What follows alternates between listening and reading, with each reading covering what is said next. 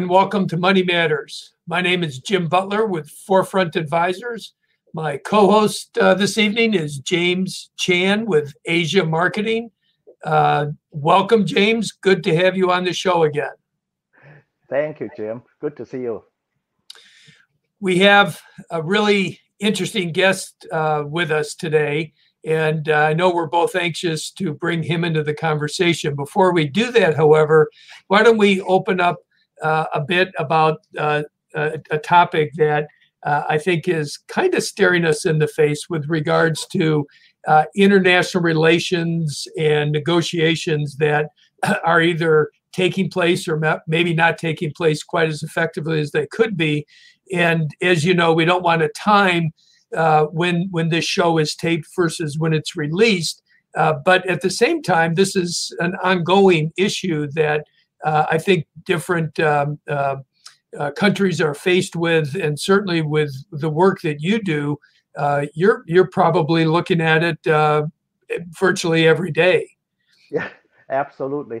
It is a very strange time to live in, not just domestically, but internationally. And I agree with you that no matter what is going on, whether we're going uphill or going downhill, I think that our world is still very much globalized. I don't think that no matter what forces are on the ascendancy, I think that the economy of the world is still very international. So as I was kind of chatting with you the other day, that we really need to kind of gear up on doing good international relations. And in a nutshell, good international relations is good diplomacy. You know, Right. you don't want to be disagreeable with people because Right. if you are disagreeable, you end up flying to other countries when, assuming that we can now fly, you Right. don't want to fly to other countries and pick a fight. It's not going to help with the negotiations. Well, so I have a question for you, but as I form this question, what I want to point out is an issue that I think is somewhat obvious, and that is, it's not like all of a sudden all the heads of state in the different countries are going to have a kumbaya moment and get along in 24 hours. That's not going to happen. No. So maybe at the top of the list, who do you think, what countries do you think should be at the top of the list for the United States, if not where those relationships should be today, but where there's the potential to improve the relationships and really would be in everyone's best interest over time? I mean, I think that we're talking about the usual suspects. You know, in Europe, it has to be Germany, and it most likely also to be the United Kingdom, and France is important. You know, the usual suspects of in Europe, and of course Canada and Mexico are very important. Right. And ironically, China, which we have such a, basically, pardon my blunt talk, such a lousy relationship with right now. Right. It's still something we need to work on because if we allow relationships or relations with China to continue to go downhill, I don't think it's going to be good for not just the United States and America, but for everybody else. It's going to be too messy. I'm saying this because I have seen the latest Pew Research survey that at this moment, as we speak, Jim, the unfavorable 73% of US adults view China unfavorably. This is really the highest, I believe, I am aware of since the first time I came to this country in 1971. I believe so. So it's difficult. It is. And without projecting as to what's the best solution and who's responsible, because we could be here all day talking about that. I what comes to my mind is, there's always two parties that have to come to a table. And do you sense that if that logjam can be released, that major countries like China and some of the other major players, be it India and maybe even some countries down in South America, in fact, could be as willing and open to negotiations. I think many countries are willing to open to negotiations or renegotiations. I think that everybody wants to improve uh, uh, himself or herself or itself as a nation. I don't really believe that there is a country right now, no matter what the narrative is, no matter what the rhetoric is, Mm-hmm. really wants to be isolated. I really don't believe so. I think everybody wants to dance, and everybody wants to have as many dance partners as possible. I really do. I really, really do, despite the rhetoric, really. Right, right. And one thing I quickly want to mention is about Hong Kong. Lately, I have enough questions from clients and friends asking me, "Hey, with the new national security law, quote unquote, imposed by mainland China on Hong Kong, what what will happen to Hong Kong's global business, or what will happen if people fly to Hong Kong and do business there?" And I want to quickly say, no matter what your stand is on whether China is being aggressive or being correct, I believe with the imposition of that new law, which became effective in early July, Mm-hmm. traveling on Hong Kong has become much more quiet. By quiet, I mean it's safer. People are less scared to go into the street, Right, and I think that in a way, no matter what stand a person takes, it's safer to go to Hong Kong, assuming that air travel becomes normal now. right, I would be even more myself. I feel more relieved going to Hong Kong, not just doing business, but seeing my college classmates and my family uh, and friends. Because when there were just too many protests in the street, one did not feel safe. right, right. Let me shift the conversation ever so slightly to the question, which Mhm. actually ties right into this, which is Robert Young in Ardmore is asking, has U.S. trade gone up or down under the current administration? Well, actually, it didn't go up and it didn't go down because if you consider the 3 years in 2017, a U.S. trade was about 3.8 trillion. Then in 2018, it rose a little bit to 4.1 trillion. 2019, it dropped a little bit to about 4 trillion.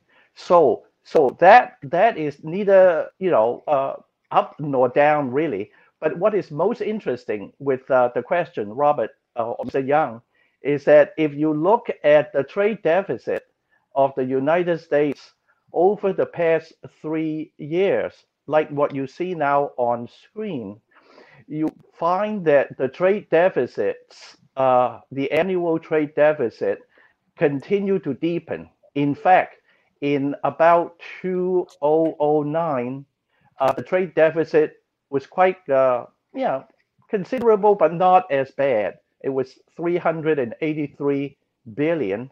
That's a minus figure. And then Right, it has deepened. It has increased to about 616 billion last year. So again, no matter what a person's political stand is on trade deficit, it seems like as a group, we're not doing very much to correct it. I should shut up. Really should shut up. well, because of your background and obviously, coming from the Asian countries, I think you bring a special perspective. But for the show and for right now, obviously that will have to do so that we can kind of keep moving along. But Right. I think the two, just to kind of tie this into a knot, with regards to international relations, opening up negotiations for trade are a good thing for everybody in the long run, but it's not going to get fixed overnight. I do have one little thing to say, Jim. I had an Egyptian friend who was a diplomat, and he once said to me, James, it's very important to keep talking. No talk is no good. That's the secret to success in international relations. Keep talking. Okay, and we're going to keep talking right now, but beforehand, we're going to give people a chance to write down how they can communicate questions like that to us for future shows. You can have your questions answered on Money Matters. Please go to our website, money-matterstv.com. On our homepage, click on the banner on the right that says, Send us your questions. While you're on our website, you can find information about our host and guests, as well as show notes and links about this show and past shows. Money Matters is also available as a podcast on iTunes and Stitcher, so you can listen to Money Matters while you're on the go. That website address, again, is money, MONEY, -matters, MATTERS, TV.com. So our guest today is Stephen Kahn. Steve is call him a biotech consultant. Steve and I have known each other for better part of 20 years. His background extends within the pharmaceutical industry. And what a timely insight, perspective, and expertise to bring to the conversation during this time period in which we're living in right now.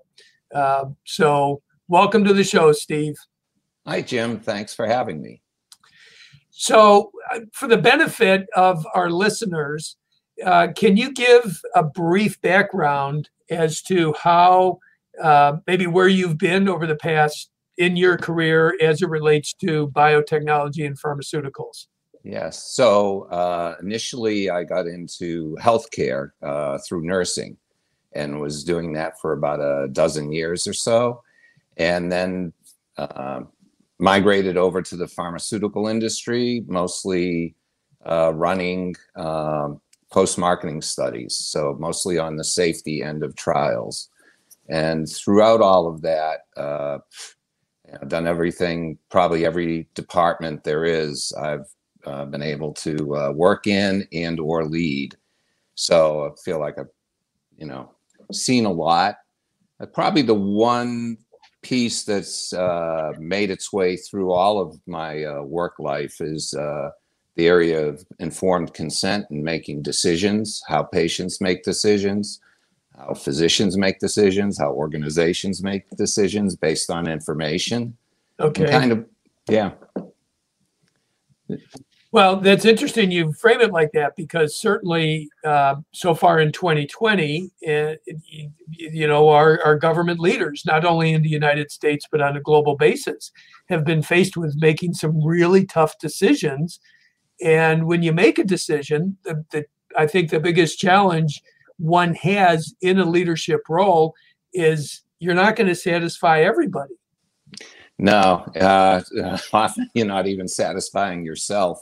And I think, sort of everything that we've been seeing, you've seen in microcosms within organizations, or even yourself when you have to make a decision, where you don't have really well-defined information that leads to only one possible conclusion. A lot of your information is vague. In this case, competing opinions by experts, mm-hmm. and it leads to a lot of confusion. On top of that, we don't generally make decisions well when it's based on statistical information, and all we've heard about is public health and epidemiology, and that's all very statistical. It's not causal at all. We don't think like that. That's not how we naturally think. We think in causal things. Narratives are pretty much the way we typically think about something. And so it's really difficult to say, wear masks, don't wear masks. Should we wear masks? because people want definitive answers, and these answers are not definitive. They're the best choices with uncertain, ambiguous information. And so that gap is really brought to the forefront during the pandemic, for sure. When you use the term statistical reasoning, what do you mean by that? And why is that such a pitfall for many of us to make good decisions? So maybe I'll put you to a test. So if I told you, I know that you weren't expecting this, but anyway, so if I asked you, I want you to tell me what occupation this Sam is. Now, Sam, I'll describe him for you. He's shy, withdrawn, always helpful, but with a little interest in people or in the world. Very meek, tidy soul, has a need for order and structure, and has a penchant for detail. You've got two selections, you could say. He's either a farmer or a librarian. How would you go about making a decision? My first inclination would be to kind of do a best guess, because as you described him, he's more analytical. So I would think a librarian would be more analytical, potentially not as much people contact. But I can see today's farmer actually being in the same role. But I lean to my first answer and say a librarian.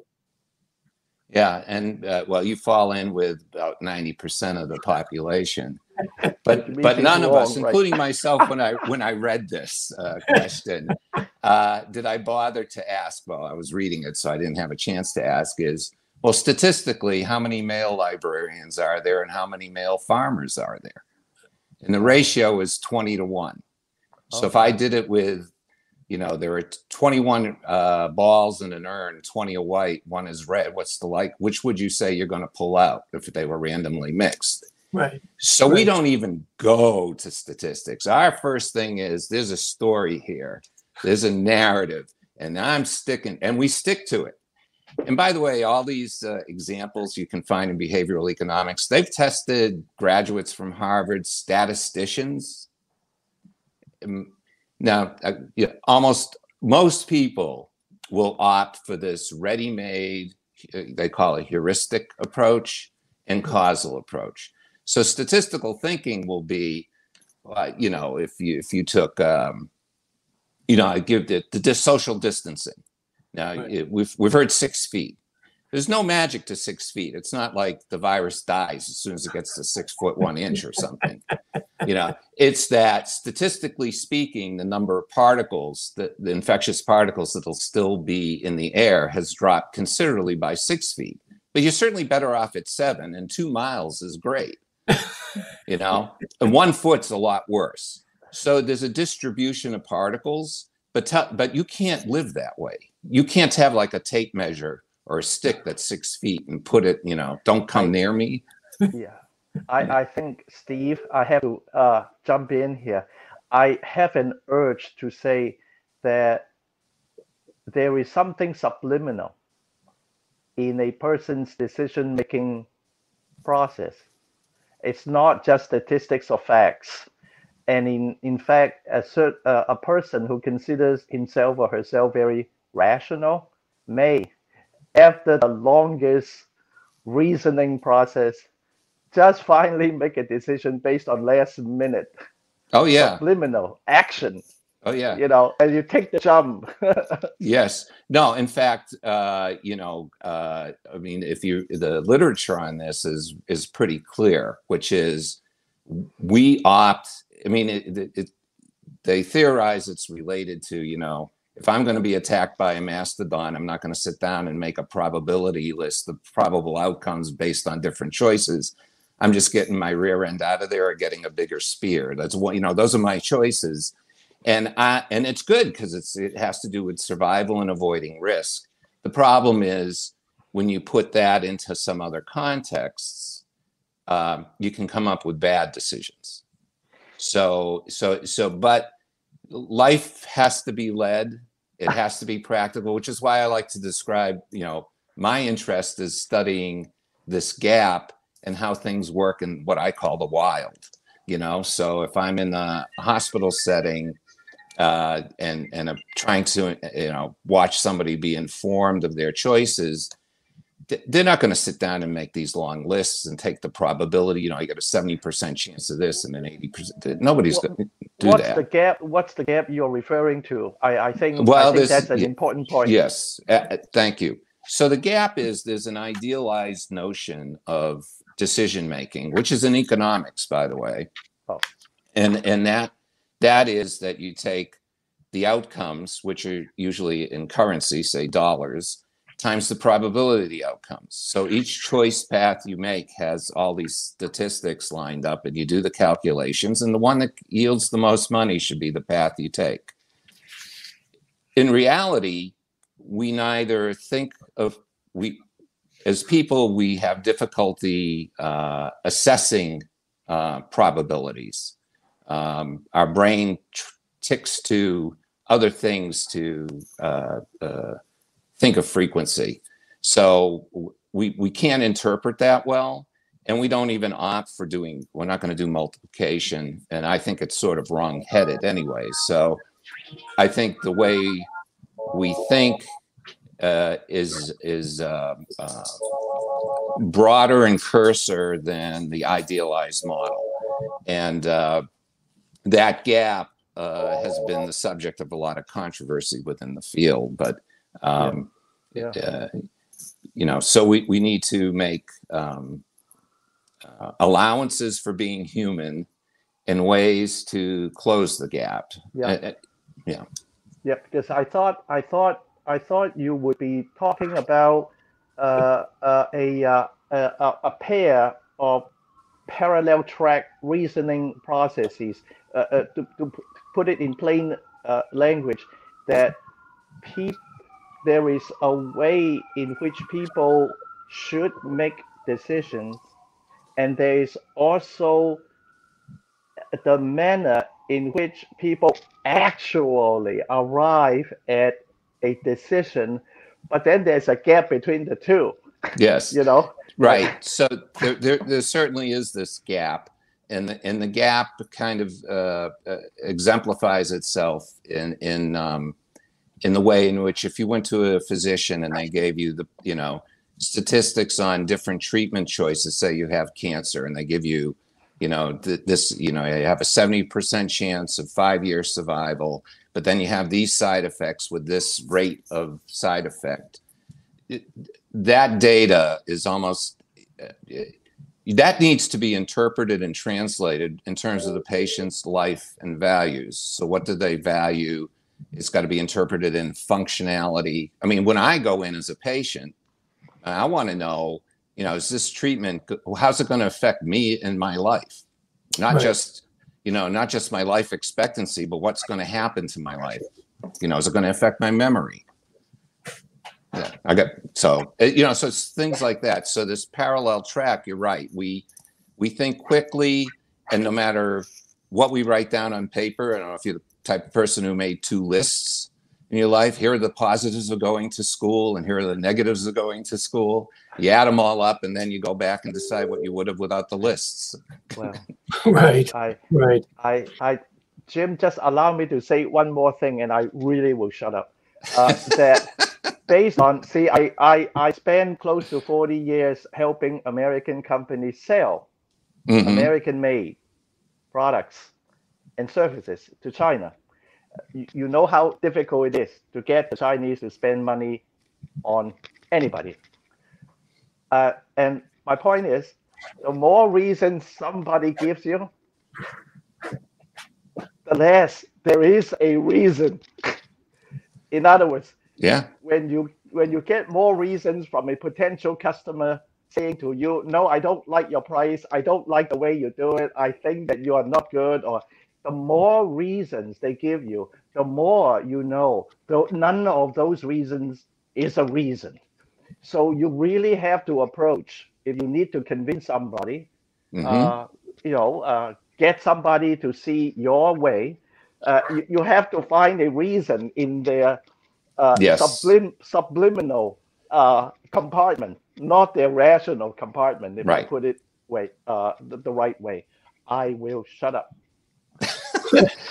It's pretty final, James. Yeah. I'm going to use that thought and kind of shift it back to a comment Steve shared with us earlier. We're winding down the show, so let's just maybe summarize some of our key points in terms of decision making. And Steve, I know you've written different pieces on this, and you're in the kind of the final throes of getting a book written about the decision making process. And I'm anxious to read that sincerely.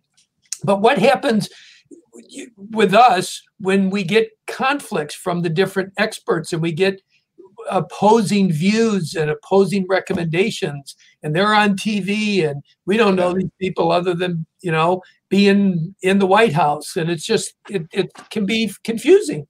Yeah, well, it's confusing, and I think some of it's been a disservice of how science is displayed in schools.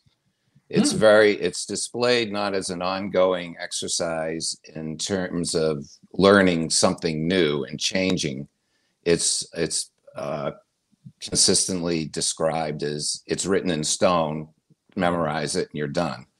And for the conflicting experts now, I mean, I've had, physicians give me different ideas of what they think my best options are for various ailments. I happen to be in a position to understand what goes into the research for those different options. So I'm like, well, how many studies have been done? How many have been replicated? I give them a hard time. Most of us can't do that. And the one thing I can say is the less knowledge there is about something, the experts will differ wildly. So we have a virus which we knew nothing about. Literally, we started learning this calendar year, let's say. Right. That's highly unusual to have learned as much as we've had. Unfortunately, a lot of learning comes from people suffering with it. That's how you find out. But the fact is we've learned a lot. And so scientists should change their opinions if the new information warrants it. So what they told us in February may no longer be the case because they're going to make a lot of assumptions without having any data to make any pronouncement. People really don't. I mean, none of us want to hear from our doctor, I have no idea what's wrong. Right. Hey, Steve, let me jump in. We're basically out of time, but I think that's a good place to wrap. There's a lot that goes into it, and thank you very much for your insight, and I look forward to continuing the dialogue.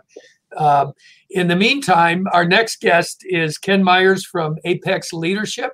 They work with fundraising for schools, and I'm sure that will be not only very different from today's conversation, but an exciting one as well. So thank you for tuning in.